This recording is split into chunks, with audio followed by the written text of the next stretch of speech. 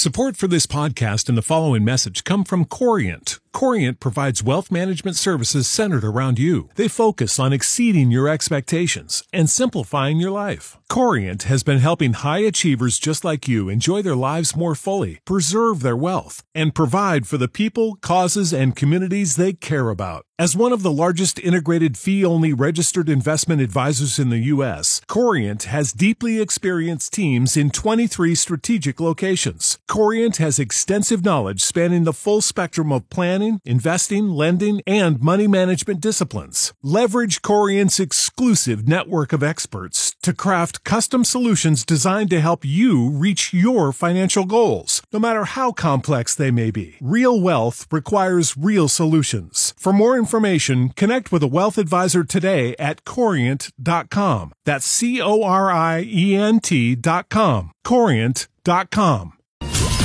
I'm John Tesh. Maura Miles helps you work smarter, not harder, during your workday on Star 96.7. Seek the shore and you shall see. No, it's not an old saying. It's actually the result of a new study. A view of the ocean turns out to be very good for the soul. Researchers in New Zealand have been searching for answers about soul searching, and they found that if you have the sea in your sight every day, that is linked with lower levels of stress. And they took into account a residents' wealth or age or sex or other factors, but they saw that viewing green spaces as opposed to the blue space of the sea, like looking at grassy parks or forests, did not seem to show the same benefit. It was good, but not as good as getting to the shore. A Michigan State expert in health geography says that could be because the blue space of water is all natural, while green space can include human-made areas like sports fields and playgrounds, which we think of as relaxing, but aren't as relaxing as getting to the water. Medical and psychological experts have often referred to the gravitational pull of the moon on the tides as a reminder internally that our systems have their own natural rhythms, and we get back in touch with those when we seek the sea. I'm Maura Miles with this simple way to work smarter, not harder. It's at star967.net.